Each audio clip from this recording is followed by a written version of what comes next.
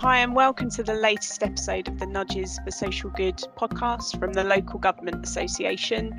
My name is Rhian Gladman and I manage the Behaviour Change programme here at the LGA.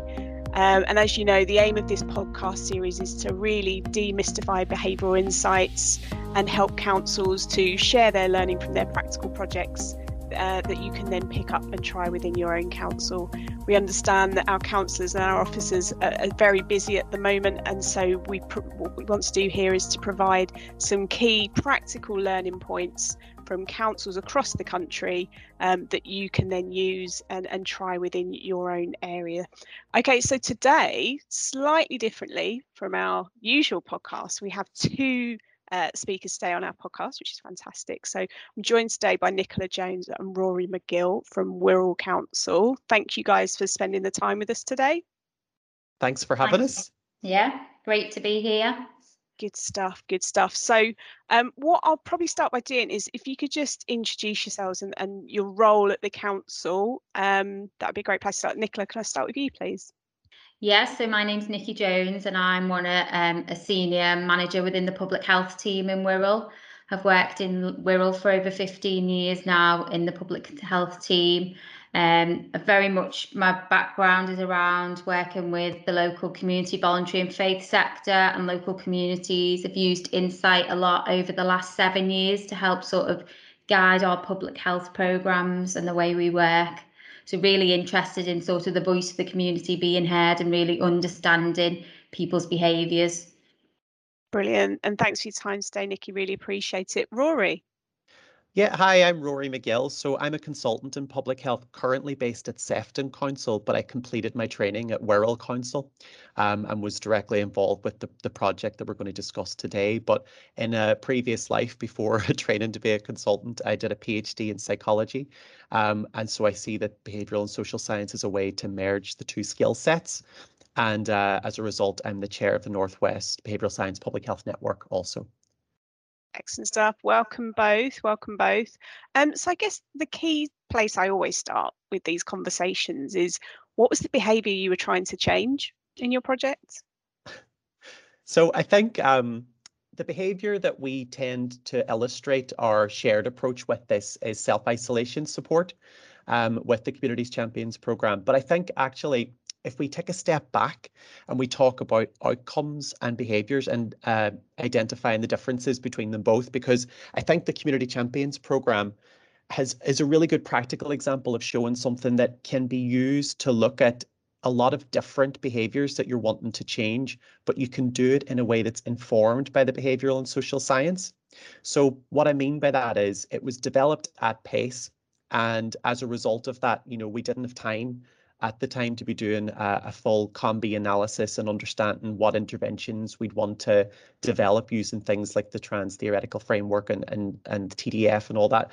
So what it meant was that we were able to pull our resources together and do things informed by broader principles of behavioral science.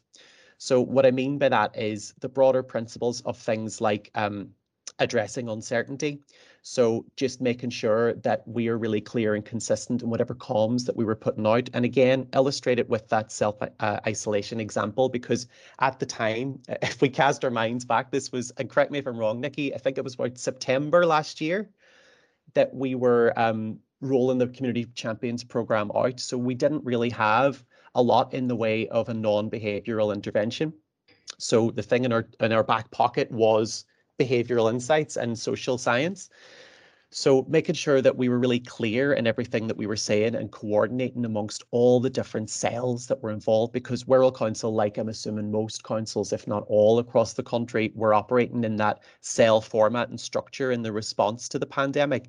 So it's really important that whenever you have a really different way of working, to make sure you're unifying that response and making sure that you're engaging with communities in an appropriate way. So I'm sure we'll get into the self-isolation example in more detail, but I thought it just worth to mention that those broader principles I think are quite useful for local authorities because they made it a bit more pragmatic in terms of, I think a lot of people get a bit apprehensive when they think, oh, we need to do an intervention informed by behavioural and social science, but actually there are ways to do it that means it's really based and embedded within the local evidence base. I think that's a really important point to kick us off with, Rory. So thank you for that around, that maybe it's too complicated and what does it mean and what can we do with it in a situation as you've described within, the pandemic where you needed to try things quickly and respond to, emergency situations really in your local community, that you were able to crack on and try something. So the specific project, Nikki, the specific behaviour you were trying to change was? So we were trying to increase adherence to the restrictions and increase people's knowledge in terms of what the restrictions were. We know through the pandemic, information was coming thick and fast from the government. Things were changing really rapidly. So we wanted to ensure that the key messages were getting to the right people at the right times. And I think just building on that point Rory's made, I think as a council, we were quite well placed because back in January, we've been involved in the repatriation of British nationals from Wuhan. So we were almost a bit ahead of the game when COVID hit. I think the other thing that's really helped us is, like I said in the introduction, we've done a lot of work in the past sort of 6 to 7 years with local communities. So we had them networks already established. We had them key contacts. So we were able to get the community champions up and running really quickly. And we're able to get them key sort of messages out around adherence to guidance, restrictions, etc. So we were just really trying to make sure that people understood what the guidance was and were adhering to them restrictions and guidance as it was coming. So in terms of, obviously you started working with us on the LGA's Behavioural Insights programme, and it was a really key project for us because obviously councils across the country were struggling with this challenge as well. So how did you go about gathering your insights and your research? So we did, we formed a local engagement group with engagement officers, and we also had, and I'll let Nikki talk about the community connectors because that's something Nikki's really closely involved with. But I suppose if you think about it in two different strands, so we had a proactive and a reactive method of collecting information. And what we did was we would have briefing meetings every week, and we would look at the local epidemiology and understand what our local intel, where quantitative information was telling us, where were we having pockets of outbreaks, in what demographics, in what parts of the borough. And then within that, the more reactive sense of our engagement was that our engagement officers would then carry out some targeted insight collection. So that would be surveys and focus groups. And we were able to then, after a 2-week cycle, embed whatever they found via our comms teams, but also double check then in a few weeks' time to see if any changes had been made in the local epidemiology. So one example of that more reactive work was we noticed that we didn't have a high uptake of testing in men in the borough. So whenever we did this piece of work, while we did uncover some barriers to that, we actually saw an increase in testing just by the virtue of carrying out the work. So I think it says something about how important and valuable engaging with communities are, because if people feel heard, they're more likely to engage with what's happening at that local level. But then I think that sits within this wider picture of engagement and insight collection with the community connectors in that more proactive sense. Yeah, so the connectors, we have a team of over 40 community connectors who are employed by a local third sector organisation in Wirral, and their role is to go out and door knock and do that direct engagement with local communities. So they have been doing a number of tasks throughout the pandemic, supporting people to isolate, through things like dog walking, prescription pickups, all the practical things to support people to isolate. But more critically, it's been that insight gathering, like Rory said, that's allowed us to sort of really tailor our comms messages, because we really understand, in terms of people's thoughts around the restrictions, thoughts about behaviours. So they've been that direct contact and been able to engage with people and ask them, well, have you been asked to, when you've been contacted by Track and Trace, have you actually adhered to that? Are you following the guidance? So we've really had that sort of direct link with the community, which has been invaluable in terms of, so it's not just about us giving messages out and getting them key messages to communities. It's been a two-way process. And I think that's what's really been invaluable with the Community Champions programme, is that insight gathering back in, which has allowed us then to tailor our comms messages specifically for our local residents. I think, yeah, really important. And again, we've spoken on the podcast before about the importance of the messenger around behavioural science, like who is delivering those messages, and that peer-to-peer messaging clearly in this case is working really well. So from a really practical point, the community connectors, I'm just thinking of other councils who might be listening in thinking, oh, how do we organise that then? I know you've got the third sector party providing it, but is it like on a ward by ward basis, or how geographically have you sorted it across your borough? So it's there's currently 4 connectors per ward area. That's how we've and this program's developed. So it was originally commissioned in 2016, and we only started with 14 community connectors. So that was mainly based on the east side of the borough, so sort of our more deprived areas, to really target sort of our inequalities in the borough. But actually we had the programme independently evaluated by John Moores University, and the outcomes that it showed, not just in terms of health, but right across the whole system. So, impacting on children and families outcomes, impacting on housing, all the other areas across the council in terms of measuring that impact. We were able to get some more funding, so we doubled capacity in the team, and then again through COVID and the work that they've done, we've been able to double capacity again. So like I say, we've got over 40 connectors, so it's approximately 4 per ward. And so you had the community connectors there pre-pandemic, working on various things, and so you had that sort of infrastructure ready to go when the key messages of the pandemic hits, and it's the two-way thing around actually you were getting insights from them in the community, those qualitative insights, which then informed your comms, but then they were the sort of voice of the council in the community. Is that correct? Yeah, so it was that two-way, so they could get them key messages back out. We developed sort of like a crib sheet for them to use as well. So when they were out in the communities, if they were asked sort of any difficult questions or, needed to direct people to, they had sort of like a crib sheet. But also we've got the community champions. So like Rory said, we've got over 600 local residents signed up as well to be that sort of conduit for getting them key messages out. Luckily, we'd done quite a big piece with residents around a bit of insight gathering in January 2020. And what that work told us was actually community anchor organisations are best placed to get them key messages out rather than it coming from the council. So again, just really using our community voluntary and faith sector as well to get some of them key messages out, because the big thing that we've learned is obviously trust is a big issue with residents, and actually they're more likely to trust some of them organisations than some of our statutory agencies. So actually, really using our networks and contacts to get them messages out.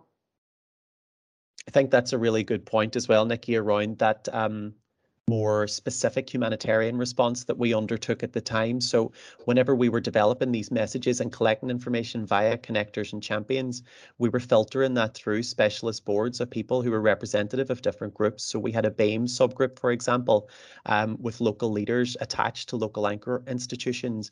And that way we were really trying to make sure that what we were saying was going to land well with local communities, and having that feedback loop of being able to see changes in your local epidemiology was quite rewarding. But I will say as well, and it sounds so stupid and practical, but I think it really works that there's already an established brand for those connectors, but also they tend to be very visible in communities. They've all got orange t-shirts. Everybody knows that that's your community connector, and they tend to be someone that's from your area, from your street. So that trusted messenger is just, it's the backbone for all of that work. And I think that Wirral has such a strong history of taking the time to work within the realms of social and behavioural science and having that underpin what gets carried out within communities, and that just made that transition a bit easier. But I don't want to say that it was an easy transition, because everything was happening at pace, as it still is. But yeah, the infrastructure was there. Yeah, I think I think the other thing about the champions, because through this LGA work, we have done some sort of insight gathering from the champions around their role. So that was with the 600 local residents around how much do they value their role as a champion? Do they think it's been effective? And the feedback we got was really positive in terms of how much they valued being a community champion, having a sort of role in COVID in terms of being that conduit to get them key messages out, but also some really practical things that we're going to take forward. So things like wanting more formalised training around the role, things like if they could have like a lanyard so people in the community could identify them as a community champion and know that they could be a point of contact for information. And the whole point of the evaluation, yes, we want to evaluate the effectiveness of the champions and the impact it's had on behaviours, and then look to take that forward in terms of other behaviours and other areas of work that we can use the champions for. We don't want them just to be around COVID. We're keen to really have some legacy to this programme, and that's why it's really great that we're able to work with the LGA and do this sort of evaluation of the programme, to really roll it out in terms of sort of business as usual as we move forward. Are there any sort of early plans for what next for the community connectors and the community champions? Any sort of ideas that the council's thinking through around what next they could do? So pre-COVID, the community connectors were very much, like I say, door knocking in, and what they do is they work with that individual. They don't do for that individual. They handhold that for that individual and encourage them to do for themselves to address any issues that's affecting their health and well-being. So that could be someone wants to go into volunteering, someone wants to go into employment, but for another individual, it could be actually they haven't left the house for over 10 years and actually just getting them to go to the gate is a big step for them, and just getting them out into the community. They also do a lot of work in terms of community development, getting new groups established,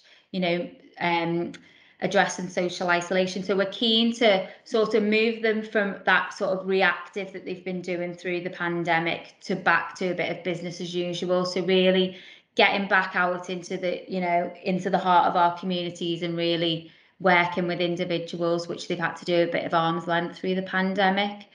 I think for the champions, in Wirral we've got a big regeneration programme that's going to be happening, and we're really keen as a council, I think, to maybe use them community champions to get some key messages to our community around some of our regeneration projects moving forward, and really look to do that engagement. The other thing that we're looking to do is have an insights team based within the public health team. So we're just working with HR to get them job descriptions evaluated, but really looking at having that insights team based within the team, because I think what the pandemic and this work has really shown us is how valuable insights are in terms of that, behavioural science moving forward. So we're really excited to have that team up and running, and that will be not just working along across public health, it's working across the whole of the council.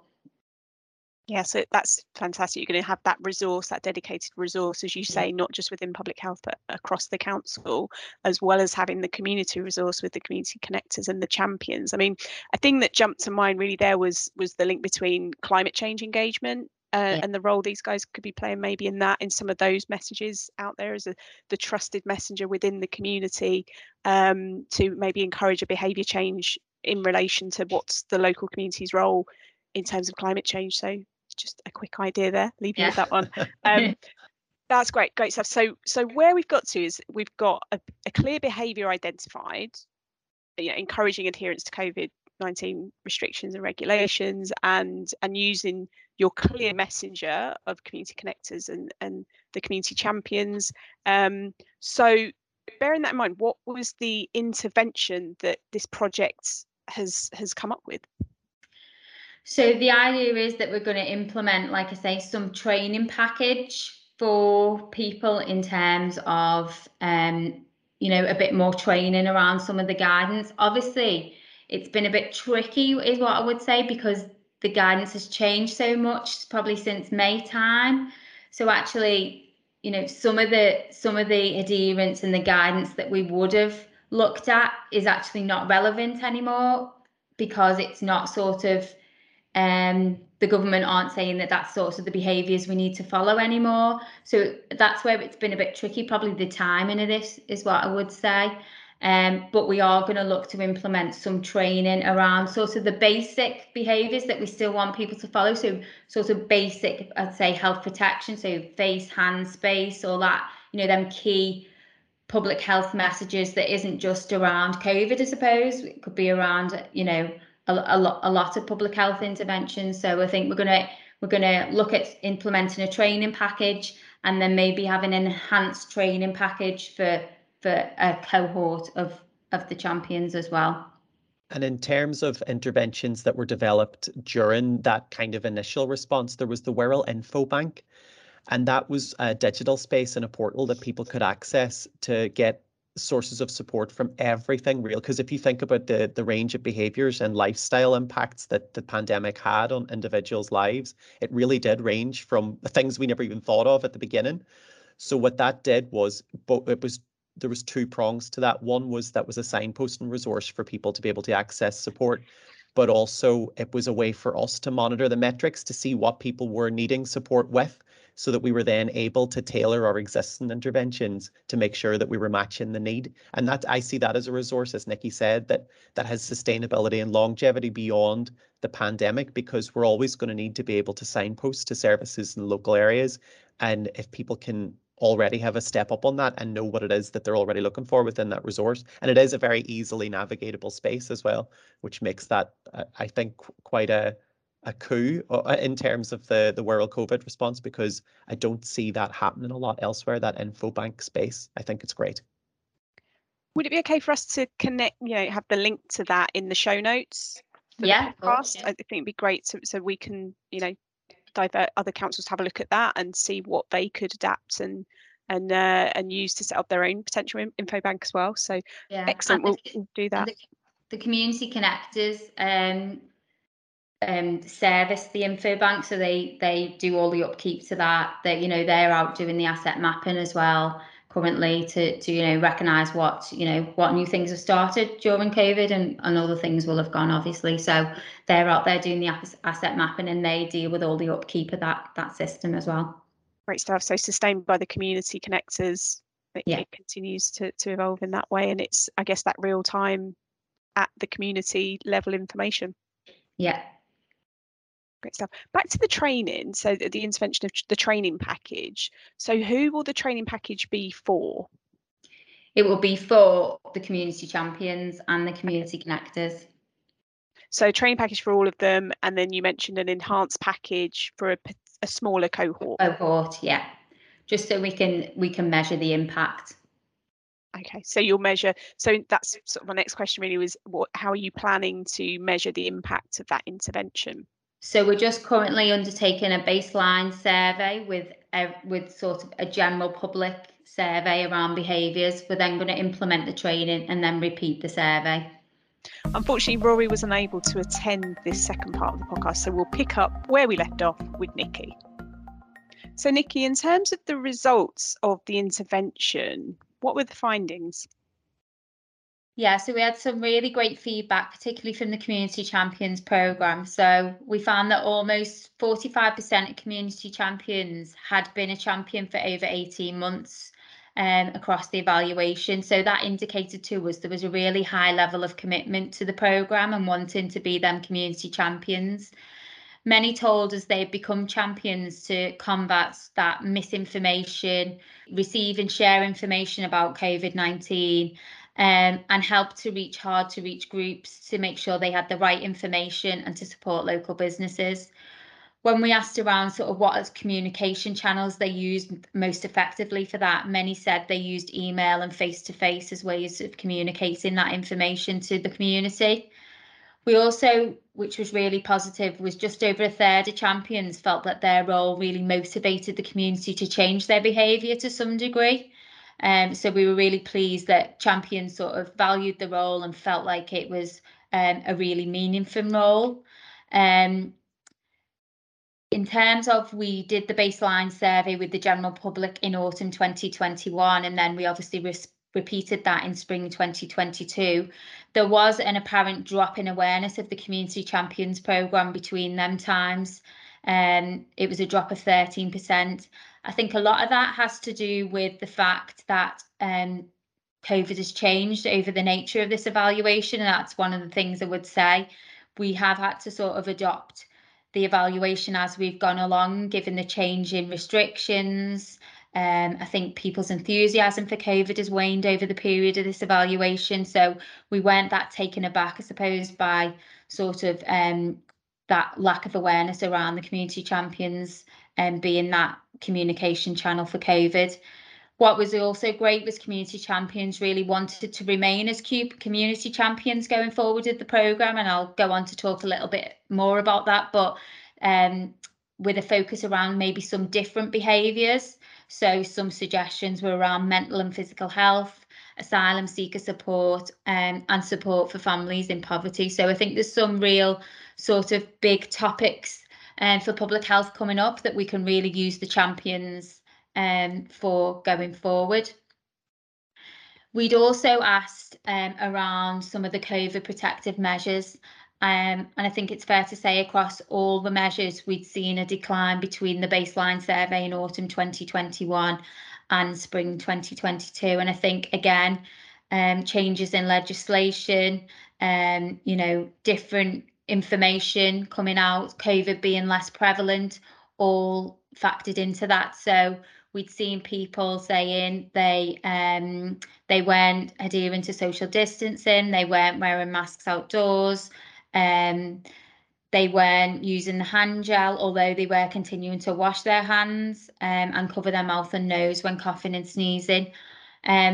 One thing that stood out was people were testing a lot less. That had gone down from 66% to 46%. And again, the barriers that were highlighted for that is now that there was a cost involved with testing. People, again, because of some of the social and economic factors, didn't want to pay for tests, and also people saying that they only wanted to test if they were ill. So all valuable insight that we've gathered, which we can really take forward. I presented this to the Health Protection Board in Wirral yesterday, and they were really keen to some of the lessons we can learn for the wider health protection system around this as well going forward. So that's really great. The third element that we evaluated was we distributed some campaign material through the champions and wanted to really test the effectiveness of that as an intervention. Only 9% of respondents recalled seeing the campaign, and 72% they said they had no recall at all, which was slightly disappointing, I think it was fair to say. But again, I think a lot of that is to do with the people are tired of taking precautions, tired of worrying about COVID. There was definitely feedback around they were almost information overload around COVID, so people were just sort of switching off from that. And I think there's something around the champions themselves, ensuring that they are still active champions, which is probably something we will look to do moving forward. Are they still forwarding that information on? Are they still speaking to people around COVID? And I think a big lesson learned from this is sort of the changing nature of the pandemic. We've definitely seen that sort of span out throughout this evaluation in terms of enthusiasm and sort of people's interest in COVID. In terms of what we've learned, I think what we've learned is there's been some real shifts in attitudes towards COVID and COVID safe behaviours, and people definitely feel less at risk. There's been many social and economic changes that have contributed to people's change in attitudes. Some members of the public have taken sort of a defensive stance against the government recommendations after being confused about the changing rules during the pandemic. And this misinformation during the pandemic has led to a lack of trust, and that information overload has caused the public to disengage from some of the messaging around COVID-19 and COVID safe behaviours such as mask wearing or vaccination for travel, with them not being mandated. They're therefore likely to occur a lot less. But I do think what it has told us is if that enthusiasm is there like it was at the start of the pandemic, then there is absolutely a role for COVID champions in terms of intervention for behaviour change, as we saw at the start of the pandemic, in terms of getting them key messages to our hard to reach communities. It absolutely was effective, but less so effective now. That interest has waned. In terms of next steps for the programme. Sorry, Nikki. Sorry, Nikki, to interrupt. Just so it's that point around almost the fatigue is sort of set in, rather than where at the start when there was high energy, everyone, wanted to do these things. The COVID champions and that sort of tool to communicate with your local residents worked really well because there was that energy there. And it's more the national context and the wider context rather than the COVID champion role in itself that has changed things. Is that a fair summary? That's absolutely correct. And I think it is that common goal as well. At the beginning of the pandemic, it was sort of the one thing everybody was focused on, whether that was champions or the general public. But actually things have moved on now. People have almost gone back to the way life was, and COVID just isn't as prevalent in people's minds, whether that's through them wanting it to be, or through them just not wanting to hear about it anymore. But that's absolutely correct in terms of what you're saying, that fatigue. I think we've definitely seen that throughout the evaluation. And you mentioned there about, in terms of the champions, they had a couple of suggestions of what next you could do with them. So I guess that's my next question really, is what are the next steps for the council for this project? Yes, so we're really keen to develop the programme now going forward. So there's a programme of work to help boost uptake to the programme, but also to do a segmentation of champions by their desired interest or area. So for instance, we might have climate change champions, we might have mental health champions, we might have digital champions, but really keen to really understand where that interest and passion lies within them champions, because like we've just spoke about, we know if we can capture that, then that's where we get the most effective use of the champions in terms of that distributing key messages and information to the public. The second development we want with the programme is to make it a lot more interactive.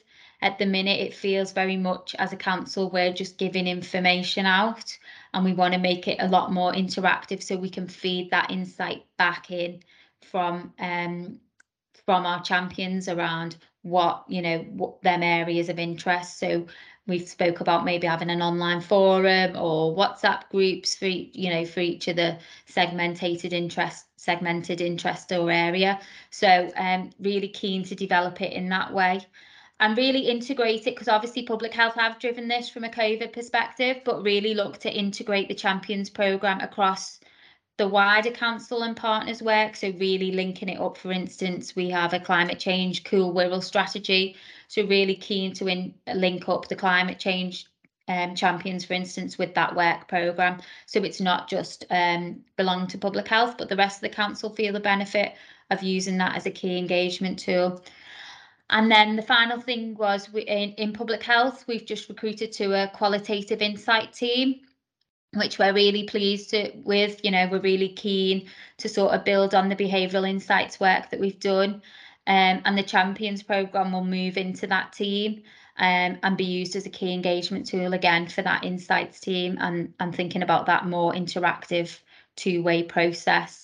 We're really excited to have this new team and this new resource, and I think it is really going to be invaluable going forward. Nikki, has something come up about like the cost of living crisis, and has that come up as a theme that the COVID champions could potentially pivot into? Yes, it is, and it's one of the key areas of work for the new qualitative insight team. So that's something that we've picked up as part of their work programme. But absolutely, so the families living in poverty was one of the big things that came out that champions were really keen to explore further. Yeah, definitely a really huge issue at the moment. So interested to see what way the council goes with that, definitely in the future. So thanks so much for that, Nikki. I mean, what we like to finish the podcast episodes with is, for those busy council members and officers out there who've been listening in, thinking, how do we implement something similar in our own council? So I like to ask all our speakers really at the end of the podcast to say, what are your top 3 tips for another council looking to implement a similar type of project? I think number one would be take the time to build them relationships with communities. It can be time consuming, but I think you will really reap the benefits of taking that time to build them relationships and them networks.